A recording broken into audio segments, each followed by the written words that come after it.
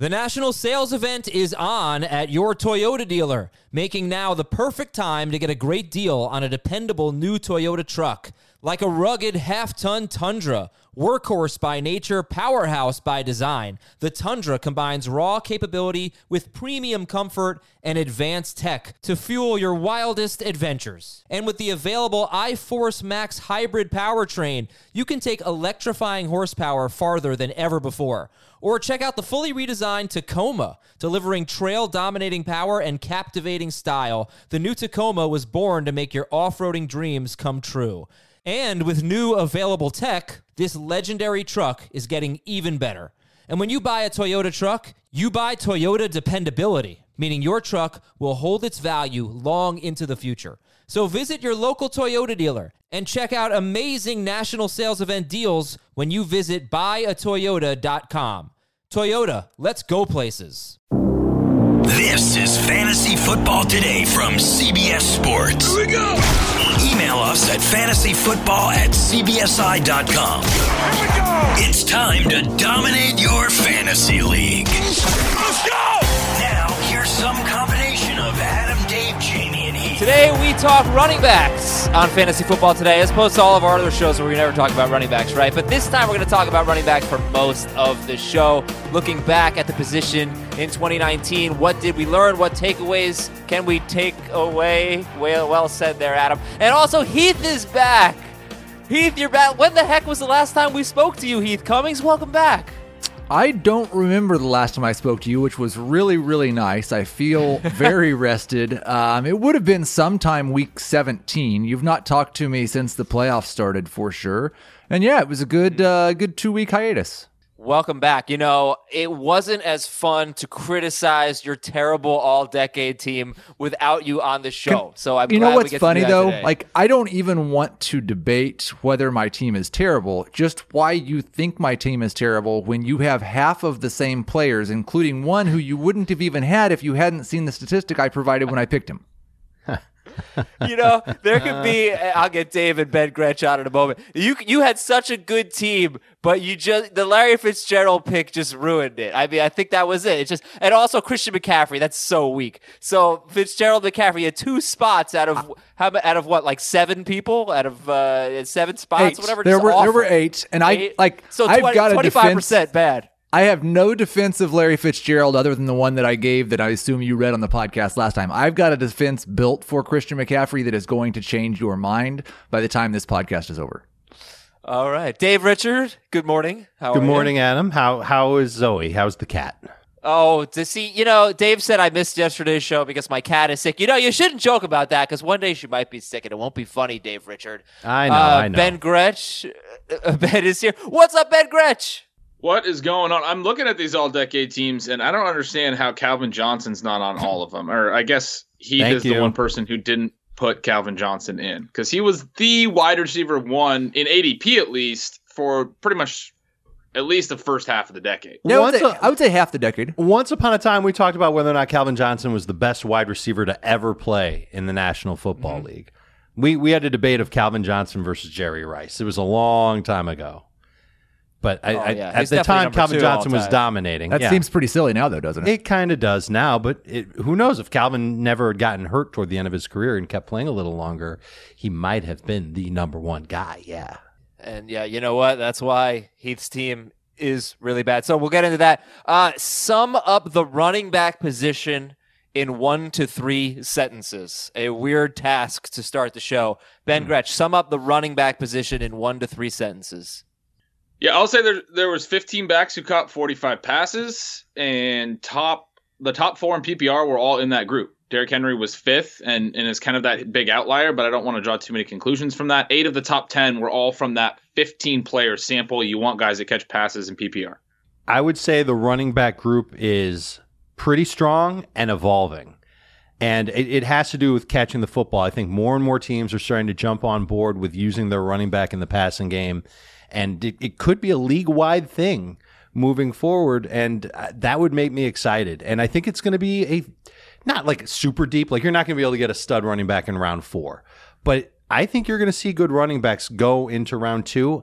And if people just aren't sold on the non-Michael Thomas wide receivers in round 1, they're going to take running backs then. Did you purposefully use ands and buts instead of pauses so that Yeah. 15 One long sentence. Be one long okay, sentence. perfect. Heath. That's how it's done. Yeah, I think there was a semicolon in there, if I'm not mistaken. I use semicolons when I write. The only constant at running back is change. That continues, and I think the window for their production is getting even shorter.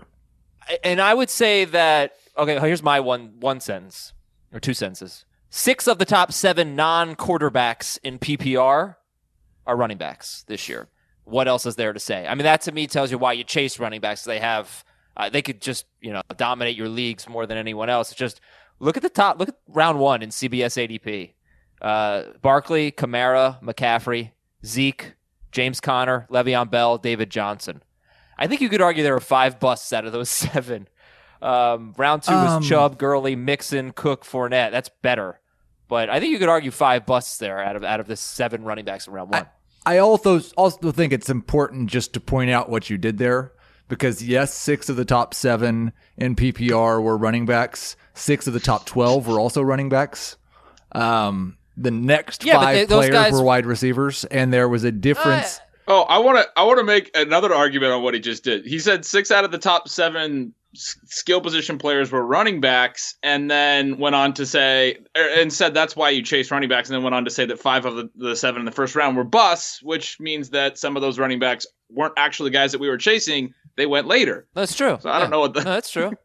No, you chase them throughout the draft. You don't just chase them in round 1. I mean, I know that, Ben, you always talk about the dead zone, which it was a really interesting point that you brought up. But you got to get a lot of running backs because they could have the most impact on your team. That was the point I was trying to make. Not necessarily the ones we take earliest, but the running backs in general. You get that running back that pops. You get that running back that gets a ton of touches, ton of catches, ton of touchdowns. They have more impact on your fantasy team than anyone else. That was my point.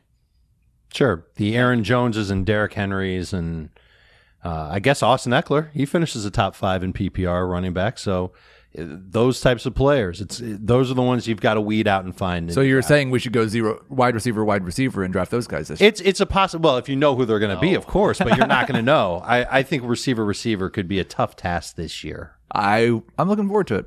Well, you never shy away from tough tasks, Heath. So, you talk, Ben, about the catches. I actually thought that, this year kind of bucked the trend a little bit because in each of the previous two seasons, 2017 and 2018, we did not have a top 5 running back with less than 50 catches. This year we had Derrick Henry. I think we had 4 running backs in the top 12 that had less than 40 catches, and that was really surprising, Ben. So I actually thought, and we finally, after going up like 4 years in a row in terms of the number of running backs who caught 50 passes, we went down a little bit this year. We went 5, 8, 11, 14, 16.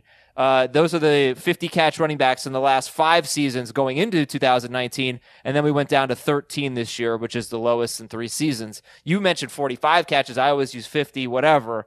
But a huge takeaway for me, catching the ball and the quality of offense didn't matter as much this year.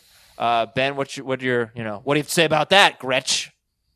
Well, I mean, yeah, the cutoff you use is, it's relevant to Aaron Jones, who had 49 catches and was right up there at the top of the list. I think using 50 just cuts out Jones, and that's kind of silly. But if you do use 50, there's only 13 players who caught 50 balls. So when you say 6 out of the top 10 didn't do it, I mean, are expectations that those 13 players finished literally 1 through 13? Because that's a very small sample. 50 catches for a running back is a very, very good season. And I will note that of those 6 out of 12 or 4 of 12 that you said, I think it was 4 of 12. So I would flip that the other way and say of the 13 under 40. Guys, 4 of 12 were under 40. So I did not, because I noticed the Aaron Jones at 49, which is why I didn't include him in there. So I'm talking about Derrick Henry, Nick Chubb at 36 catches, Mark Ingram had 26 catches, Chris Carson at 37 catches. All of those guys finished as top 12 running backs in PPR. You go top 15, you got Joe Mixon and Todd Gurley with 35 and 31 catches. So it was a strange year in that sense. It was a little bit of a departure from previous years where the catches they still matter, but not as much as they did in 17 and 18. I just real quick want to add, it's important to note that you're using a RB12 or RB15 cutoff. Look at where these guys specifically finished. Derrick Henry was a monster RB5. Nick Chubb, RB8. And then everyone else is outside the top 10. They're RB11, 12, 13, 14. These are the guys that you're mentioning. Those are not elite seasons. Well, I have Derrick Henry. He was 2. Was he 5? Yeah, it's so close, though, with Henry. But you're right. He was, what was he, RB5 in PPR? He was RB2 in non-PPR. And, yeah, he was 5 in PPR. All right, so we'll get back to running backs in a little bit. We got to go through some news and notes. We got to talk a little bit about last night's college football game, which was really crappy. Boring.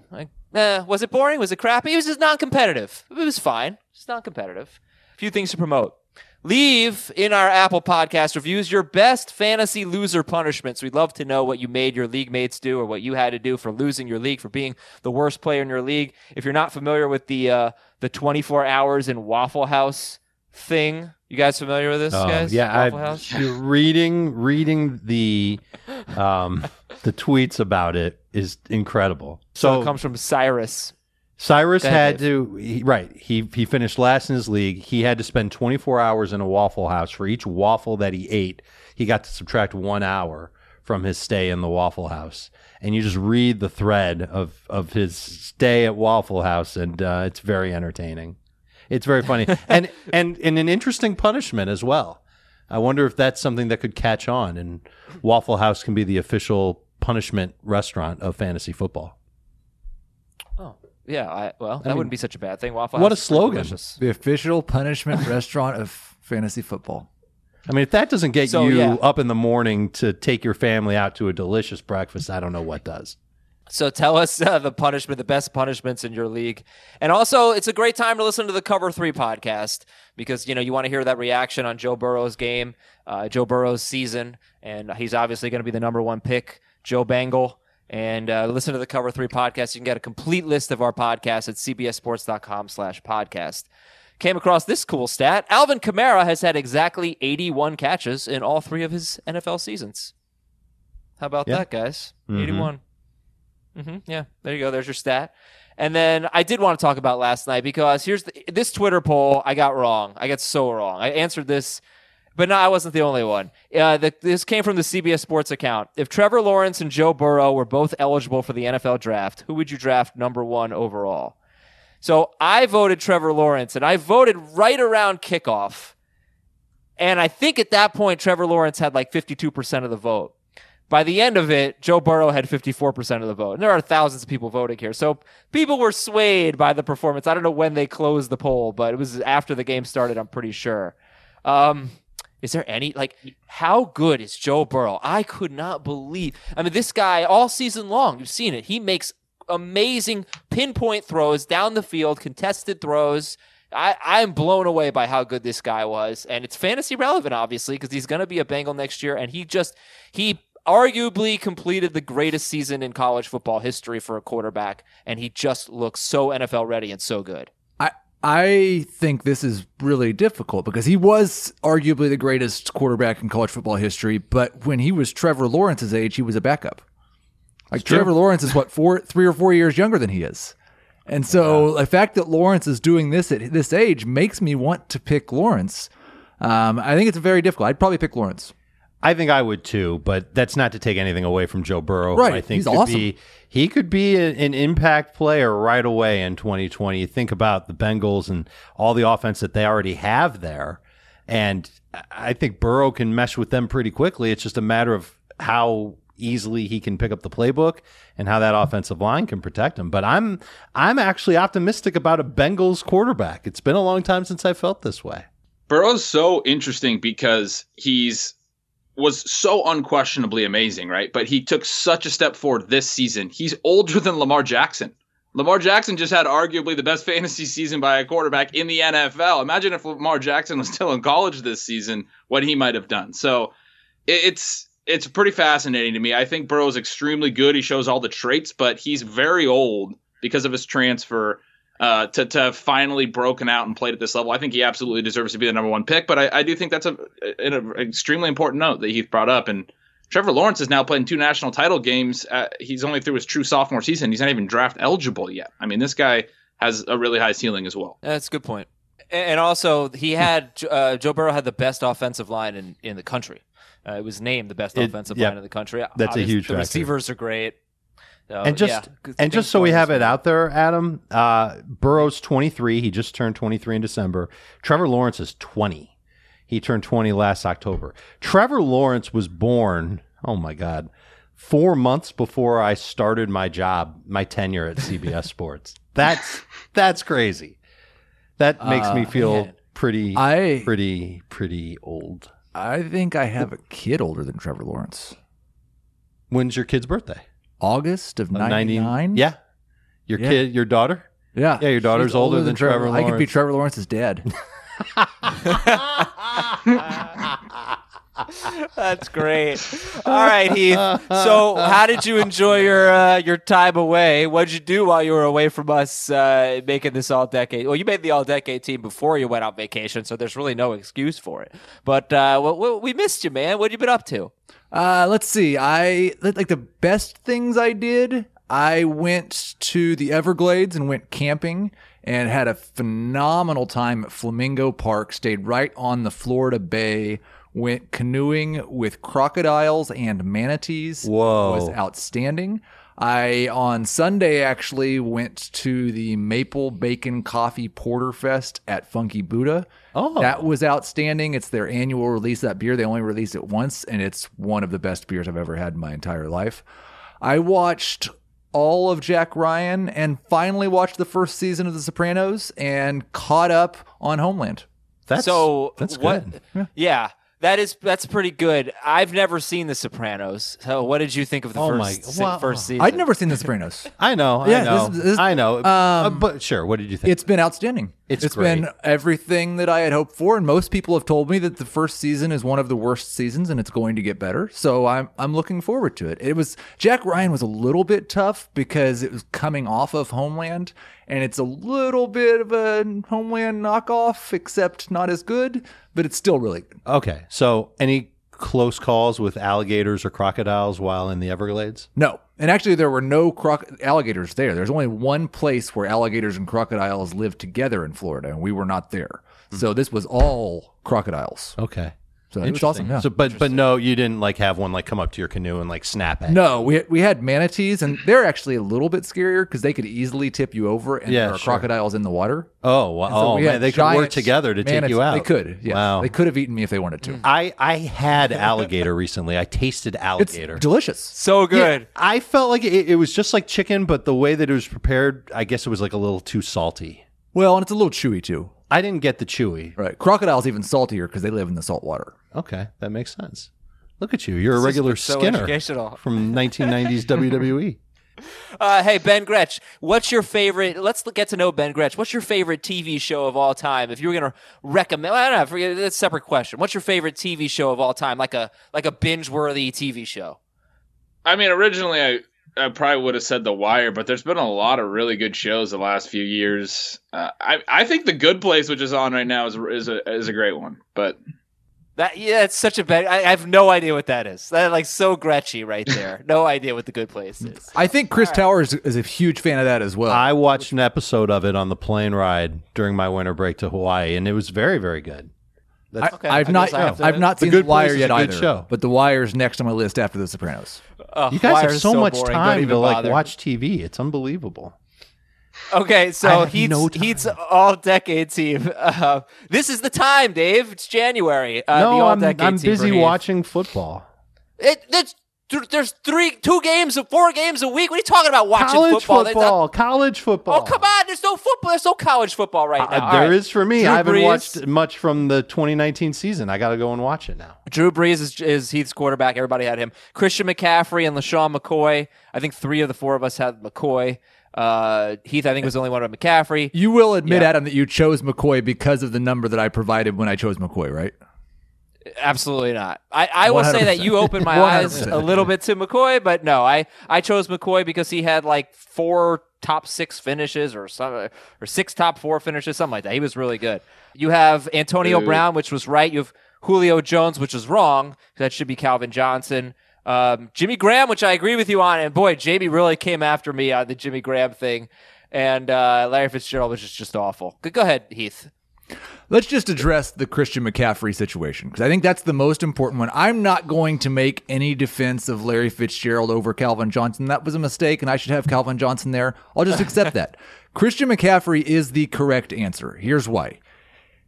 He had 2 of the top 5 seasons of the decade. His 2019 was 63 fantasy points better than any other running back this decade. The main guys you guys chose instead were Todd Gurley, Ezekiel Elliott, Adrian Peterson, Le'Veon Bell. He had 2 seasons better than any Todd Gurley, Elliott, or Peterson season. And Le'Veon Bell crushed fantasy owners almost as often as he helped them. He was a bust in 2015, 2018, and 2019. That's the same number of top 5 seasons that he had. Christian McCaffrey didn't have any bust seasons and had 2 of the top 5 seasons. You can't have an all-decade season without the best running back of the decade. You're going off of PPR scoring? Yes, this was the decade that PPR scoring became the most popular scoring format, so I thought it was fitting to use that format. That's a good argument for that. Because I went away from that. I wanted something that was a little more pure. In non-PPR, Christian McCaffrey had the very best season of the decade.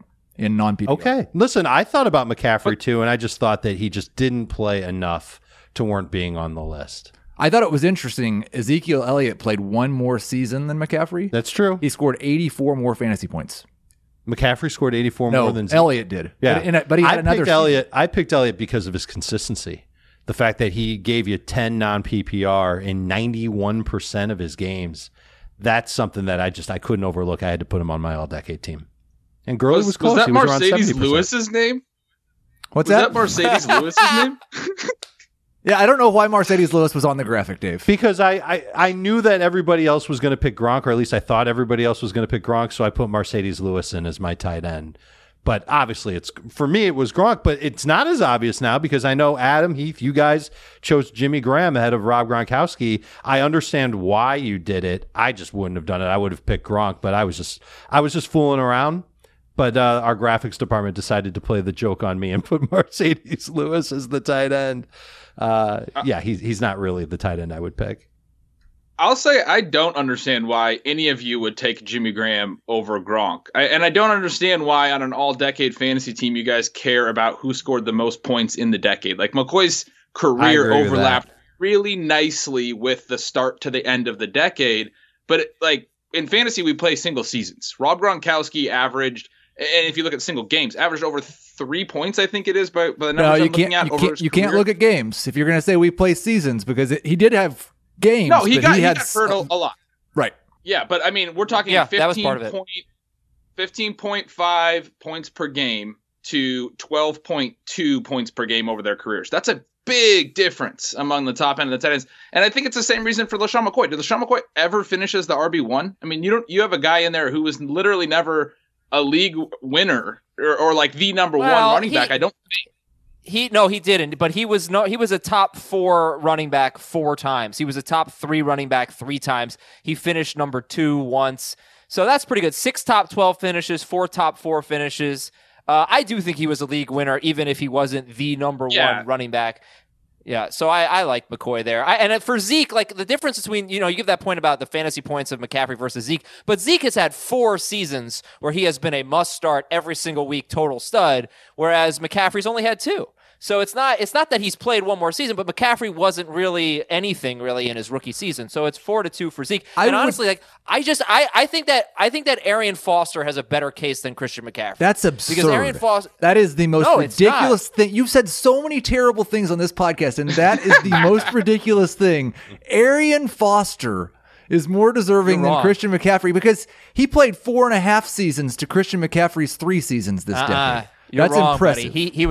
He was RB1, and then he was RB3, and then he was RB3. 3 straight top 3 finishes. Then he had a bad year, and then he came back and he was RB6. That is 4 out of 5 as a top 6, 3 straight as a top 3. And look at his fantasy points per game in his 4 good seasons: 24.7, 23.8, 19.1, and 21.0. And guys didn't do that consistently like Arian Foster. That was like 8 years before Christian McCaffrey just averaged 29 fantasy points per game. But it's a different era. It's a different era. Like guys, nobody else did it. What Arian Foster's season is still the 3rd best season in the decade. None of the guys this year were doing what McCaffrey was doing. He had 4 top 6 seasons. Christian McCaffrey's had 2. He outscored every other running back by 70 points for this decade in that season last year. 70 points better than any other running back. That's 1 year. That's 1 year. The year before was the 5th best season this decade. Best year ever. Yeah, I like the McCaffrey take. Come on, man. I want to throw in another name, though. What about Jamal Charles? I feel like you guys kind of overlooked him. Another injury-prone guy, but a guy who was absolutely elite early in the decade and so much fun to own in fantasy, especially if you had him in 2013 when he had that huge, I think it was a 6 touchdown, 5 of them were receiving touchdowns, if I'm recalling it right. Week 15 only semifinal. Oh, sorry, Ben. Only 2 seasons in the top 5 for him. So, he just got hurt too much. I thought about him, but I just couldn't do it with Charles. Foster was I think, going back to the Jimmy Graham Gronk thing, just because I wasn't here for that big debate, and I knew that would be a fight over who the tight end of the decade was, and I could make a case for either guy, but I don't think it's fair to Jimmy Graham to not consider him. I almost feel like if he had just retired a couple of years ago, we'd view him as a much better candidate for the all-decade team.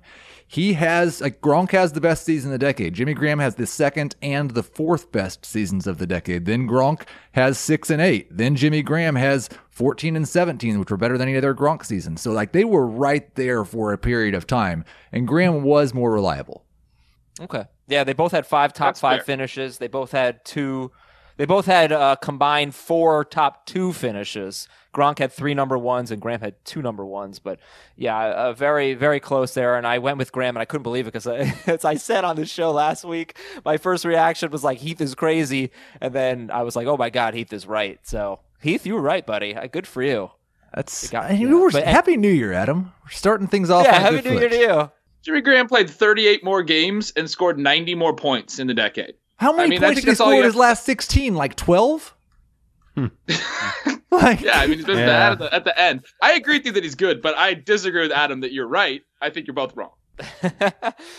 We got some news to get to around the NFL. By the way, our email address is fantasyfootball@cbsi.com. Let's get to the news real quick here. Oh, yeah, there were some coordinator things going on. Bill Lazor to the Bears. And, John DeFilippo. Did you talk about John DeFilippo yesterday? We did. It broke right, while we were on the air, and Jamie surmised that it just means that they've got a different guy in mind to come in, and DeFilippo got the boot. They're going to bring somebody else in. We'll find out who that somebody else is. Guesses are welcome. But DeFilippo on the move again, going to be on his 3rd team in as many years. I hope that they have somebody else planned and ready to go and has agreed to take the job, because I think you made a good point. I don't know why anybody that has proven they are good at this job would take this job. I'll tell you why, because there are only 32 play callers in the NFL, and a bunch of them are head coaches. Oh, so somebody who wants the first chance, yes, right? First chance, and sure. So I'm thinking, what if it's Todd Monken? He's been an offensive coordinator. He's twice. been an offensive. He didn't call plays. He didn't call plays in Cleveland. He did for half a year for Dirk, and then Dirk Cutter didn't like him anymore. That's the only time. So I wonder if he's getting another chance to do it, and I think that would be good for Jacksonville if he's the guy. We know it won't be Pat Shurmur, and I guess that's a good thing, or Bill Lazor. No, that's a bad thing. You guys, I wanted to say yesterday, Pat Shurmur is the man. That is awesome for Denver. Pat Shurmur is a great offensive coordinator. He has made Eli Manning look good. He has made Case Keenum look good. And now he gets a good quarterback. More out of Daniel Jones. And he's got so much more out of Daniel Jones than we ever thought he would get in his rookie year. Okay. Pat Shurmur's the man. That's a great hire. Do you worry about Pat Shurmur leaving for Daniel Jones? Yes, because the Giants are idiots. They are stuck in the 1950s. The way Joe Judge is talking, the way Dave Gettleman wants to put his team together, they are going to try to ground and pound. They are going to be a high-run team if they have the defense for it, which they probably won't. That'll save Daniel Jones. But yes, I hate the developments. I hate the things I'm hearing from Joe Judge. I can't believe we're going down this path. The Giants need to get with it. I know they hired 4, quote, computer folks, but they need to get with it and get into 2020 because they sound like an archaic team that doesn't understand how to win football games. And yes, yet they see how the 49ers and Titans are winning games, and they're going, that's what we got to be. Mike Shula has been a name that's been rumored to be with the Giants. Now, if that doesn't get you excited for Giants football 2020, I don't know what will. So I love that you threw 2020 in because Mike Shula is a blast from the past. but he is the coordinator. Marvin for the Lewis Giants, is still isn't he? available, right? You think he'd take an OC job? Shula? Yeah, he was. He the might have coordinator been, under yes. Shermer. Well, but he wasn't calling the plays. I don't believe. I think Shermer was the one calling the plays. So that's their way of trying to keep some lineage going, I guess. Right. Yeah. All right. And by the way, with DiFilippo, like, let's not forget, because Heath, you and I talked about this very briefly a few weeks ago. I said Leonard Fournette would definitely have a decrease in his catches, and you said, because I cited Ezekiel Elliott from 2018 and 19. You correctly pointed out, well, he had a different offensive coordinator. Well, I think I feel very safe in saying Leonard Fournette is not going to catch 76 passes. He did that in 15 games. I think that number's coming down. I think he's going to be in the, I don't know, 55. Do you think his carries go up? Like that. Maybe. Right now, yeah, Adam, I would low. say you're probably right. Let's see who they hire and what they say. Like, they should continue to throw it to him a lot more, but we'll see if they do. He did have 265 carries over 15 games. That average is not quite a career high for him, but pretty close, 17.7 per game. It might go up a little bit. I'm a little worried about the catches coming down, but again, just depends who's there and what that Jacksonville defense ends up looking like. Remember, the way it left last year was horrible. We'll see how it does. Ben Gretsch, let's talk about the Vikings real quick, because Mike Zimmer said he lost his offensive coordinator, but he says he wants to run the same offensive system. He wants some continuity for Kirk Cousins. Meh. I mean, that offensive system That's how I feel was about not it. like it was not entertaining. That offensive system was not entertaining. I don't know what we expect. Yeah, it's meh. I got changing coordinators and play callers, but not changing the playbook is not usually a good thing. But a good way to keep the offensive system in place is to take your senior assistant who's been calling plays his entire life and make him the offensive coordinator and the play caller. And that would be making Gary Kubiak the offensive coordinator in Minnesota. That would make me a little bit more excited and a little bit more confident that Minnesota could at least keep its momentum going on offense from what we saw from this year, which was a pretty good year for Kirk Cousins. I just don't know what to make of Diggs and Thielen if this is the case, and they're both back. With Kubiak as the play caller or with a completely... Well, just with Zimmer still being... Zimmer's in charge of the offense. Zimmer fired DiFilippo because he wanted to run the ball more. He installed someone that would run the ball. Now he's saying we're going to get somebody that's going to run the ball. I didn't ever really...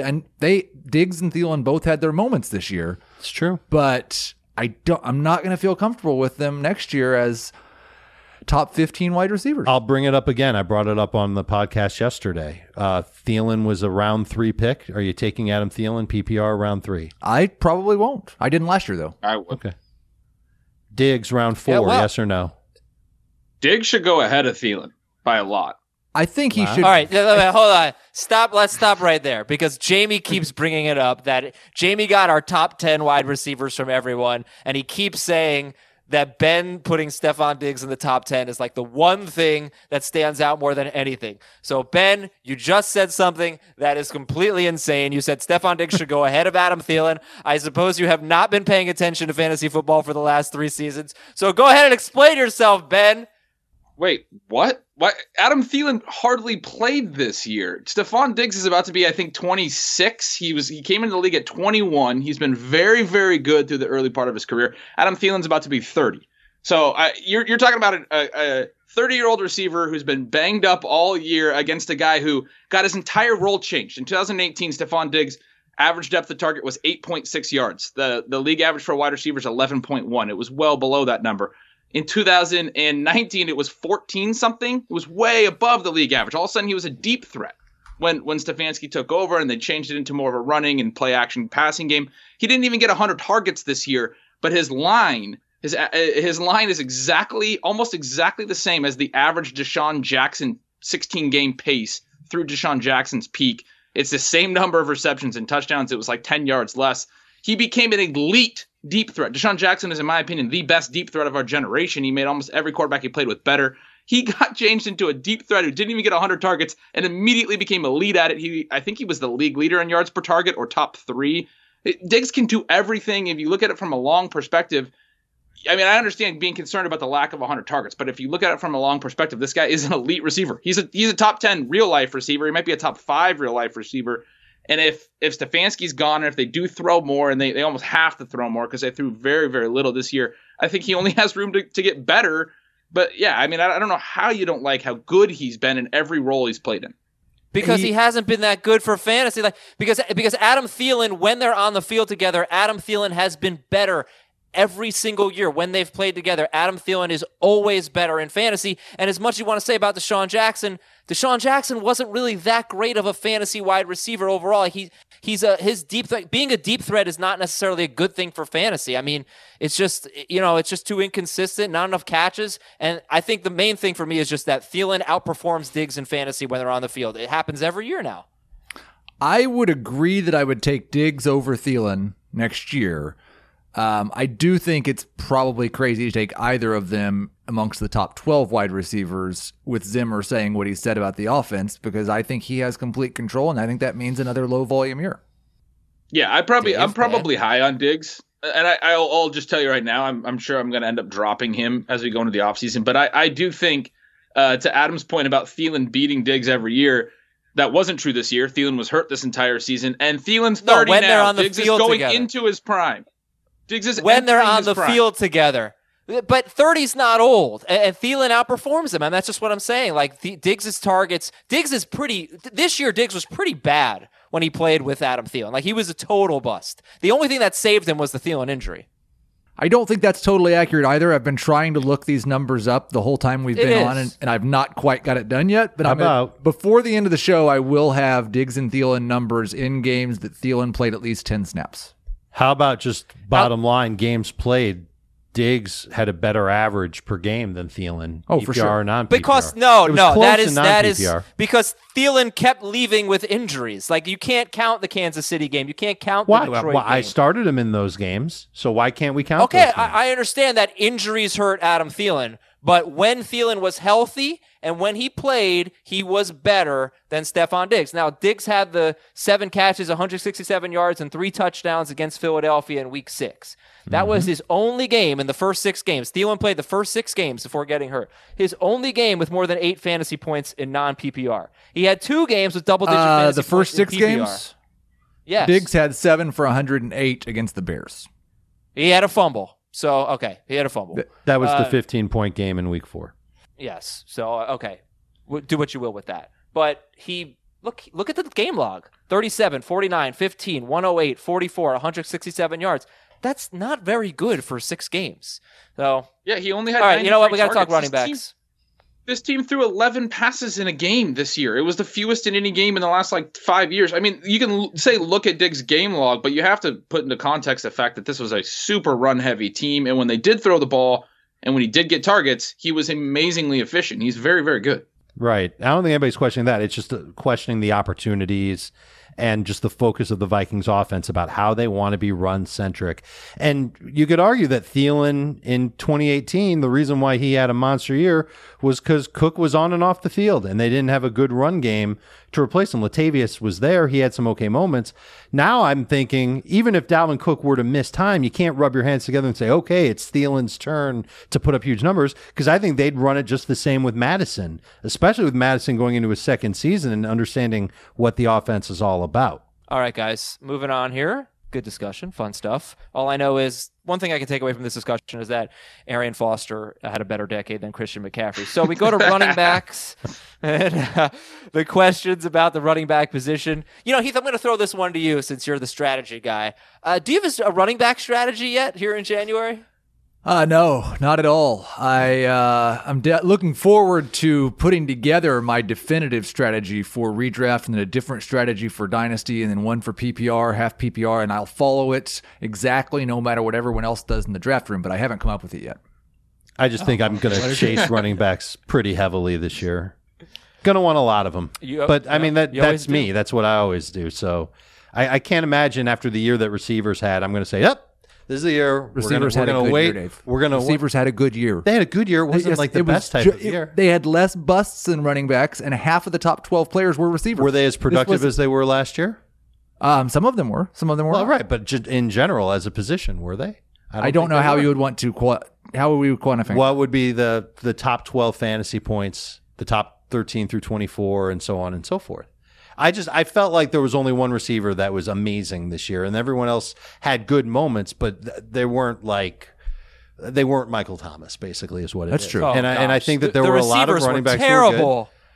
They were terrible. There were fewer busts. They didn't live up to the expectation of 2018. Almost every top 12 wide receiver, I feel like, was a bust. I mean, What are you talking about? Julio Jones was the number 3 wide receiver in PPR, right? But it wasn't that strong of a year for him. 1,406 for Julio Jones. He outscored all but 5 running backs, or all in but 6. PPR, you're saying. In Yes. PPR, right? Yes, Not, PPR. obviously not in non-PPR. Like DeAndre Hopkins had one of his worst years. He had less than 1,200 yards and 7 touchdowns. That's crazy. He also outscored all but 6 Odell running backs. Beckham? Who else was it? Where's Devontae Adams? He was a bust this year. Juju. Juju was a horrible bust. Absolutely, it was a terrible year for wide receivers. Remember, we I kept don't saying know. that. I don't understand the different level. Like, we're talking about how great running backs were and how terrible wide receivers were, but like Chris Godwin, Julio Jones, Cooper Kupp, DeAndre Hopkins, Keenan Allen, all outscored like 2/3 of the running backs drafted in the first round. It's over. I'm going to tell you right now why this is over. All right, PPR scoring. Chris Godwin was the number 2 wide receiver in fantasy in PPR. He scored 272 points. He would have been 1, 2, 3, 4, 5, 6, 7, 8, 9. He would have been 10th last year. Right. The number 2 wide receiver in 2019 would have finished 10th in 2018. So I Game guess over. running back was just really bad too? Because he would have been the No, I I think don't- you could make the case that there, outside of been those big 6 running backs, there were some discrepancies and some problems there, especially when you not the compare big 6, not the big 6 we drafted. No. The big 6 we drafted mostly that sucked. finished, right. I tend to agree with that point. And when you roll it over into 2020, I think it's interesting because we can also look at a lot of really good young seasons at wide receiver this year. We talked a lot about the rookie class, but there was a lot of second-year, third-year guys. That middle tier of the DJ Moores, and Will Fuller was hurt, but I think he had a good year when he was healthy. And obviously Godwin, we just mentioned. There's so many more names in this group that I'm not thinking of. Tyler Boyd had another good season, in my opinion. That it makes wide receiver so deep next year. You asked about running back strategy. I'm going to be a lot more willing to take a couple of running backs at the top of drafts. Like last year, I did a lot of one running back and then avoiding the position all through the dead zone. I'm going to be a lot more likely to take 2 running backs at least in the first 3 rounds, and then hit receiver in rounds 4, 5, 6. There's going to be so much receiver value in that range. And the top 12 PPR receivers average 16.3 fantasy points per game. That is down 2.1 points from 2018. So that's a big just macro qualifier for me as to why the position was How down. were running backs compared to last year? They were also down, but I believe it was by about a point, maybe less than a point. I'm going to look right now. I think scoring was just down this year, right? That might be the overall takeaway, except at quarterback, because I think the quarterbacks here's the thing. scored as many. I think they might have been down a when little you bit look too. at when you look at the best offenses in football, this is what was so interesting, right? The top 5 scoring offenses in football, they didn't really give us good fantasy running backs. You're talking about like the 49ers. I want to pull up the list now, but like the Ravens were up there and they gave us Mark Ingram, and he was, I think, 7th in non-PPR and 11th in PPR or something like that. But, Ezekiel Elliott was on the 6th best scoring offense. Can somebody please pull up the top 5 scoring offenses? But I think that was a big difference. Oh, it was the Ravens, the Niners, the Saints, the Bucks, and the Chiefs. We only got 1 top 12 non-PPR running back and 2 top 12 PPR running backs from those offenses. So that was kind of strange. Kamara was top 12 in PPR, but he was very disappointing this year. Maybe that's why it just felt different, because we didn't get those leading offenses giving us those feature running backs, and they may have had good running games, but they didn't give us great fantasy running backs. Ben, let me ask you this. Top 12 running back in 2020 that's most likely to be a bust. I mean, I have to say Derrick Henry. Let's talk about him. What do you think about him? I mean, he's like the biggest outlier. He's going to be the easiest counter that you guys can make to any point that I'll want to make all offseason about my trap stat or about the running back dead zone. He was the perfect storm of anti how I look at running back, but I think he's an extremely special running back. I think he's like very clearly an outlier. I wrote an article about him a couple of weeks ago, kind of deconstructing why he broke all of the molds of all the things I look at. And part of it is this guy is 6'3", 250 pounds and runs a 4.5-ish, I think, 40. I mean, he's one of the most physically imposing running backs of all time. And that means that he can probably sustain things that other running backs can't. It's not really probably fair to compare him to other running backs or use big, broad rules on him. But the issue for me is and will remain that he only caught 18 passes. That's a very low number. He almost has to be an amazingly efficient rusher and be an amazingly efficient touchdown scorer, which he was all season. He had 18 touchdowns this year. That's going to be a really hard thing to duplicate. And he still only finished RB5 in PPR, right? Like, so he was RB2 in standard, but you almost have to be the absolute league leader in all these rushing categories, rushing yards, rushing touchdowns, rushing attempts, and stay healthy if you only catch 18 balls. So that's the big problem for me. You guys talked about him yesterday, Dave, when I was tending to my sick cat, apparently, about Derrick Henry and how he has to be a first-round pick in every format. Do you agree with that? I don't know if you actually – I think Ben and Jamie said that. But I think there's a spot for him in the first round of every format. It's just a matter of when you want to take the chance on him. And listen, just because he only caught 18 balls this year doesn't mean that he can't catch 30 or 40 next year. Tennessee's clearly going to have to try and come up with some things to make their offense a little bit better.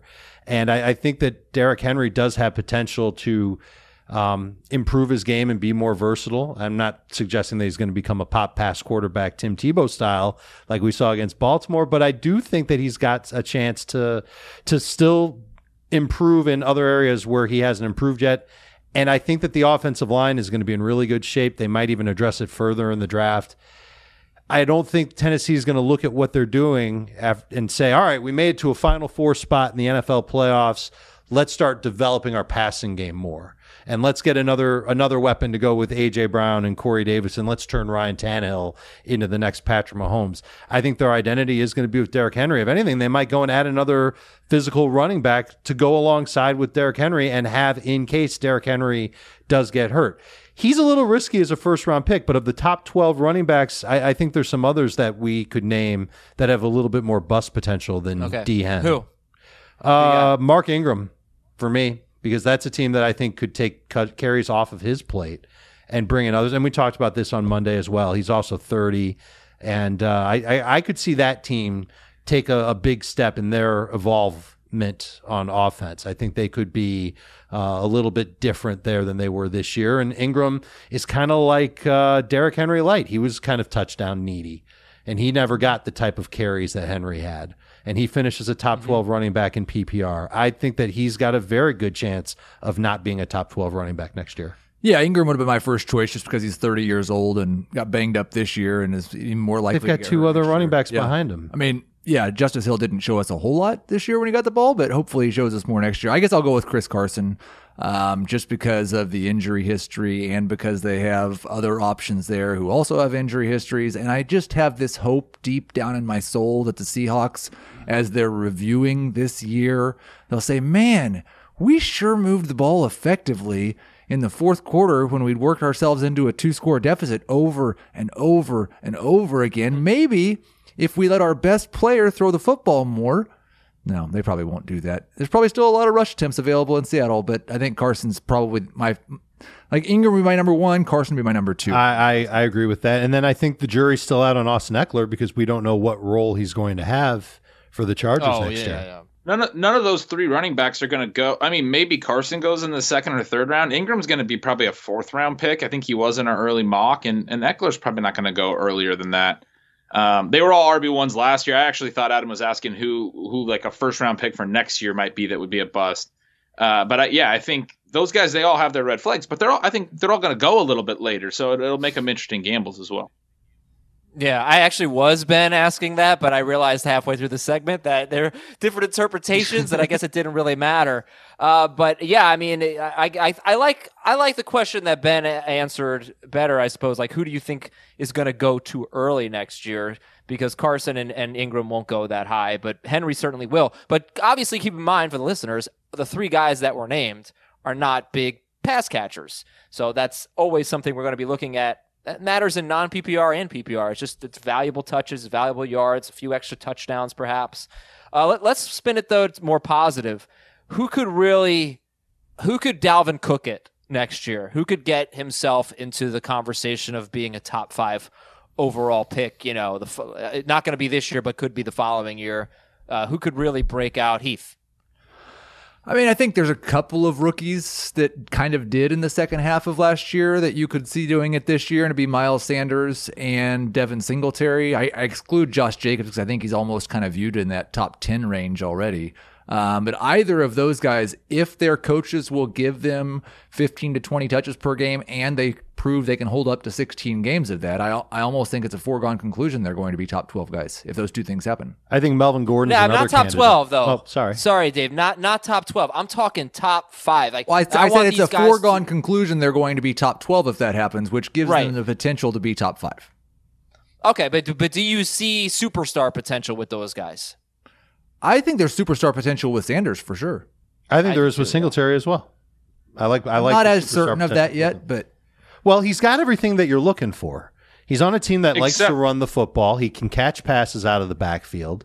Once Frank Gore's out of there, he can start working at the goal line a little bit more. He might lose some touchdowns in short range. Well, I think that's the key. But I think he's got a lot of potential to get valuable touches. And I think that's what makes Devin Singletary a little bit better than Miles Sanders at this point. Will they give him those touches, though? Because they were giving those touches to Frank Gore. If Gore's gone, I don't know who else is going to get them. Well, there'll be a Josh dozen Allen. running backs that are free agents that are available for $1 million that are as good as Frank Gore. And if they do that, then that would obviously sting Devin Singletary. But I also think that he's a very talented back and is going to get a lot. Why wouldn't they? That's the way that I feel about it, too. Why didn't they? I don't know why, especially after Frank Gore had a dozen opportunities, it seemed like, and he couldn't score on any of them. Yeah, it was crazy. Josh Allen, but though, the catches concern me. Josh Allen ahead, takes Ben. his touchdowns, yeah. Josh Allen has 2 of the top 10 all-time quarterback rushing touchdown seasons in through 2 years. This year, he had 11 carries inside the 10-yard line. Singletary had 4 all year. I mean, Josh Allen is their goal line back. He's Cam Newton in a younger version of Cam Newton. Inside the 5-yard line, Frank Gore had 11 carries. Josh Allen had 5. Devin Singletary only had 2. So I do think based on this year, there were plenty of goal line carries to go around, but Frank Gore got most of them, and that will not happen next year. No chance. Unless it does, which would suck. They won't. In Devin Singletary's last 6 games of the season, he wasn't a top 15 running back, but that's because he didn't score a rushing touchdown. But he had the 4th most carries in the NFL. He had the 5th most rushing yards, and he just didn't score. Ben, let's talk about Leonard Fournette because he's always a guy that's going to get a lot of work. And he just was so unlucky with touchdowns. He had the 5th most carries, I think, in the NFL, and he only had 8 carries inside the 5-yard line, which was extremely low. They never got in the red zone. Dave was talking about that a lot down the stretch. Can Leonard Fournette be someone that goes Dalvin Cook on us and becomes elite in fantasy? And Ben, would you take him ahead of those younger guys, Singletary, Miles Sanders, Josh Jacobs? So I actually have Sanders ahead of Jacobs at this point, and it is the receiving value. And they were close in PPR. I think I would take Sanders over Fournette. I'd probably take Fournette over Jacobs. I think Fournette's a really interesting guy to contrast from Derrick Henry because he only finished – they both played 15 games. He only finished about 40 points behind him for the full season, even though he scored 3 touchdowns and Derrick Henry scored 18 touchdowns, right? But Fournette caught 76 passes, and that's the value of those receptions in PPR. It's just so many free points. And he racked up plenty of yards in addition. He had over 300 more receiving yards than Henry. So he basically was the receiving and non-touchdown scoring I don't know, best example of where you like what the floor is when you have that type of a workload. Obviously, he has room to grow from that if he can score more than 3 touchdowns. I mean, that's just pretty wild for a lead running back. Yeah, I would take Fournette over all the guys I mentioned. I wasn't counting him because he was the number 7 running back this year, so I didn't think he factored into the make the leap into the top 5. It would be moving up 2 spots from where he ranked this year. I meant top 5 overall picks, the truly elite players in fantasy. And Fournette wasn't really close to that in non-PPR. He was 13th, but he was 7th in PPR. But no, I know you always like Leonard Fournette. Can he stay healthy? Are they going to change things? We shall see. Dave, let's talk about some other guys. Phillip Lindsay, Le'Veon Bell. Le'Veon Bell, his 16-game pace was 331 touches. So it's still it's for him that's kind of low, but that's still a ton of touches. It is. Maybe he can jump back in. Kenyon Drake finished strong. David Montgomery is a rookie. We haven't talked about. James Conner exists. I actually really, as we did the mock drafts, I really liked the running backs that were going in rounds 4 and 5. There was a lot of success in that range, I think, last season. What do you think about some of those guys I just mentioned? I think Drake is going to be an interesting one. I think a lot of the running backs that you mentioned, we just have to see what happens with where they're playing in 2020. And is Le'Veon Bell a sure thing to stay with the Jets? And Hopefully if he not. is, hopefully not. Right. Let him find another place to play with an offensive line that can do a better job blocking for his style of running. Drake is someone who I'd love to see him stay in Arizona and work in that offense. But if David Johnson's going to get healthy and contribute, now we've got a pretty significant two-headed monster in that backfield. I just think that there are factors that have to be played out this offseason before we can really come to a conclusion on any of those guys. It's funny because I spent most of the offseason hyping up Kenyon Drake as either a breakout or a sleeper, depending on where his ADP was. And I think it ended up being 5th or 6th round in most drafts. He was a complete and total disaster in Miami, as everything was in Miami. And then he was a league winner that was available off the waiver wire. I think he's probably going to be drafted in a similar spot in the 5th or 6th round, and all the same arguments are going to apply to him again. I've got a lot more interest, assuming we don't hear something from Arizona saying, no, David Johnson had this wrong, we expect him to be the same next year. Assuming they bring back Kenyon Drake, I think I'd rather have Drake than Bell for sure. Look at the 3rd round last year in CBS ADP. Kerryon Johnson, Damian Williams, Chris Carson, Devontae Freeman, Josh Jacobs, and Aaron Jones. So, pretty good. Obviously, Kerryon was injured, but when he played, he wasn't that efficient, but he was still worth using. Damian Williams is so interesting. He's gonna drive us crazy again this offseason, depending on what the Chiefs do. And then we haven't even talked about Aaron Jones. Aaron Jones finished as the number 2 running back in PPR, I think, or maybe number 3 in PPR, number 3. He's a top 3 running back, whatever the heck it was. And I think it's just people are scared of the touches, Ben. So, how do you feel about Aaron Jones, and what do you make of the fact that they just rode him in that playoff game? Didn't even give Jamal Williams a look. Yeah, no, that was a great sign because prior to that, Aaron Jones was way, way better during this season in the 2 games Jamal Williams missed and the 2 that Jamal Williams left early, substantially better. I think it was about 40 total yards or yards from scrimmage more on average in those 4 games compared to the other 12 games. It was nice to see that with Jamal Williams back and relatively healthy, they really wanted to ride Jones. And we might be expecting that going into the offseason, that he's done enough this year to earn more trust. But they do seem to really like Jamal Williams, and they do want him to have a role, especially as a pass blocker, it seems like, and he plays on passing downs. That cuts into Jones' receiving. That there's some concern for me with Jones if Williams is healthy. Yeah, I think the thing is, it didn't surprise me too much that they used the running backs like they did in the playoffs, because Aaron Jones is better than Jamal Williams.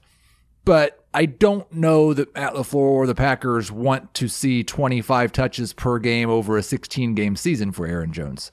I think they'd like to let him loose like that later in the year maybe. So I still expect he's probably going to be in that 15-touch range early in the year again. Yeah, and if you look at the splits, the catches, he had 27 catches in 12 games with Devontae Adams. He had 22 catches in 4 games without Devontae Adams. That's Aaron Jones. So we'll be talking about that for sure.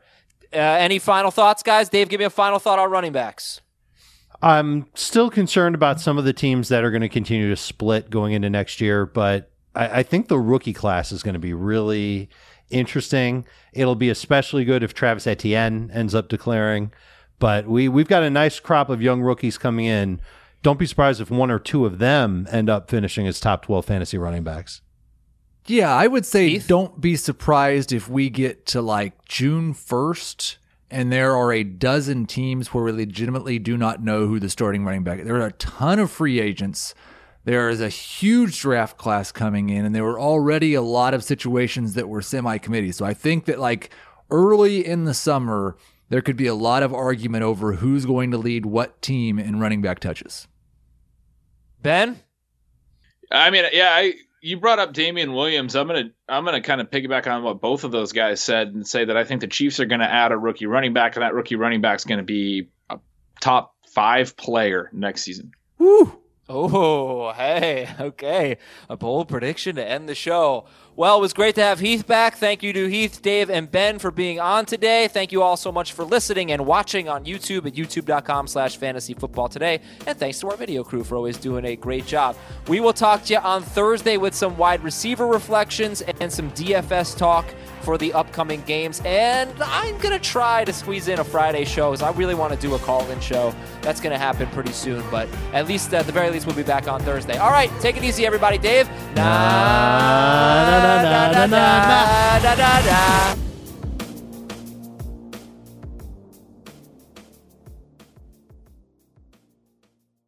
Old Man Winter here. If I had it my way, it would stay winter all year long. Short days, wind chill, black ice, and a good polar vortex. Oh, heaven! Wait, is it getting warm in here? Your cold snap is over, Old Man Winter. Spring has arrived. Spring. Spring is here, which means it's the perfect time to get away in the Hyundai you've always wanted. Visit the Hyundai Getaway Sales Event, where you can get great deals on all of our award-winning Hyundai models, like the tech-filled Tucson and Kona, as well as the spacious Palisade. Enjoy wherever you go with the peace of mind that comes with America's best warranty and 3 years or 36,000 miles of complimentary maintenance. But hurry in, these deals won't last. Add more joy to your journey at the Hyundai Getaway Sales Event. Now get 0% APR or up to $1,500 bonus cash on the Hyundai Tucson. Now, during the Hyundai Getaway Sales Event. Offers end soon. Call 562-314-4603 for details.